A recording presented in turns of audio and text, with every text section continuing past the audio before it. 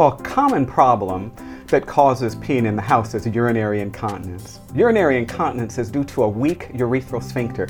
It's just not tight enough to hold all the urine in the bladder, so when it becomes loose, dogs will leak out urine. The most common clinical sign is a wet spot on the floor or the rug where your dog is sleeping.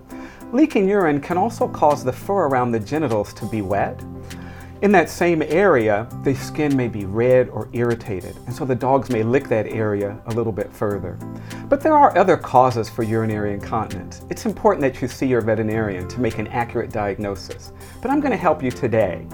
For dogs with behavioral urination, they're aware of it. So they're going to lift their leg or squat, or it's going to happen when they're really excited or nervous.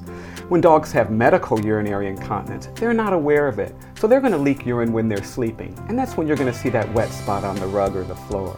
So any dog can develop urinary incontinence, but it's most commonly seen in adult, older, female spayed, mid to large breed dogs. And if your veterinarian does diagnose urinary incontinence, there is a drug for it. It's called Pro-N-ER. And it's an FDA-approved, easy-to-administer, once-daily product that has been shown to be not only safe but effective for treating urinary incontinence in dogs.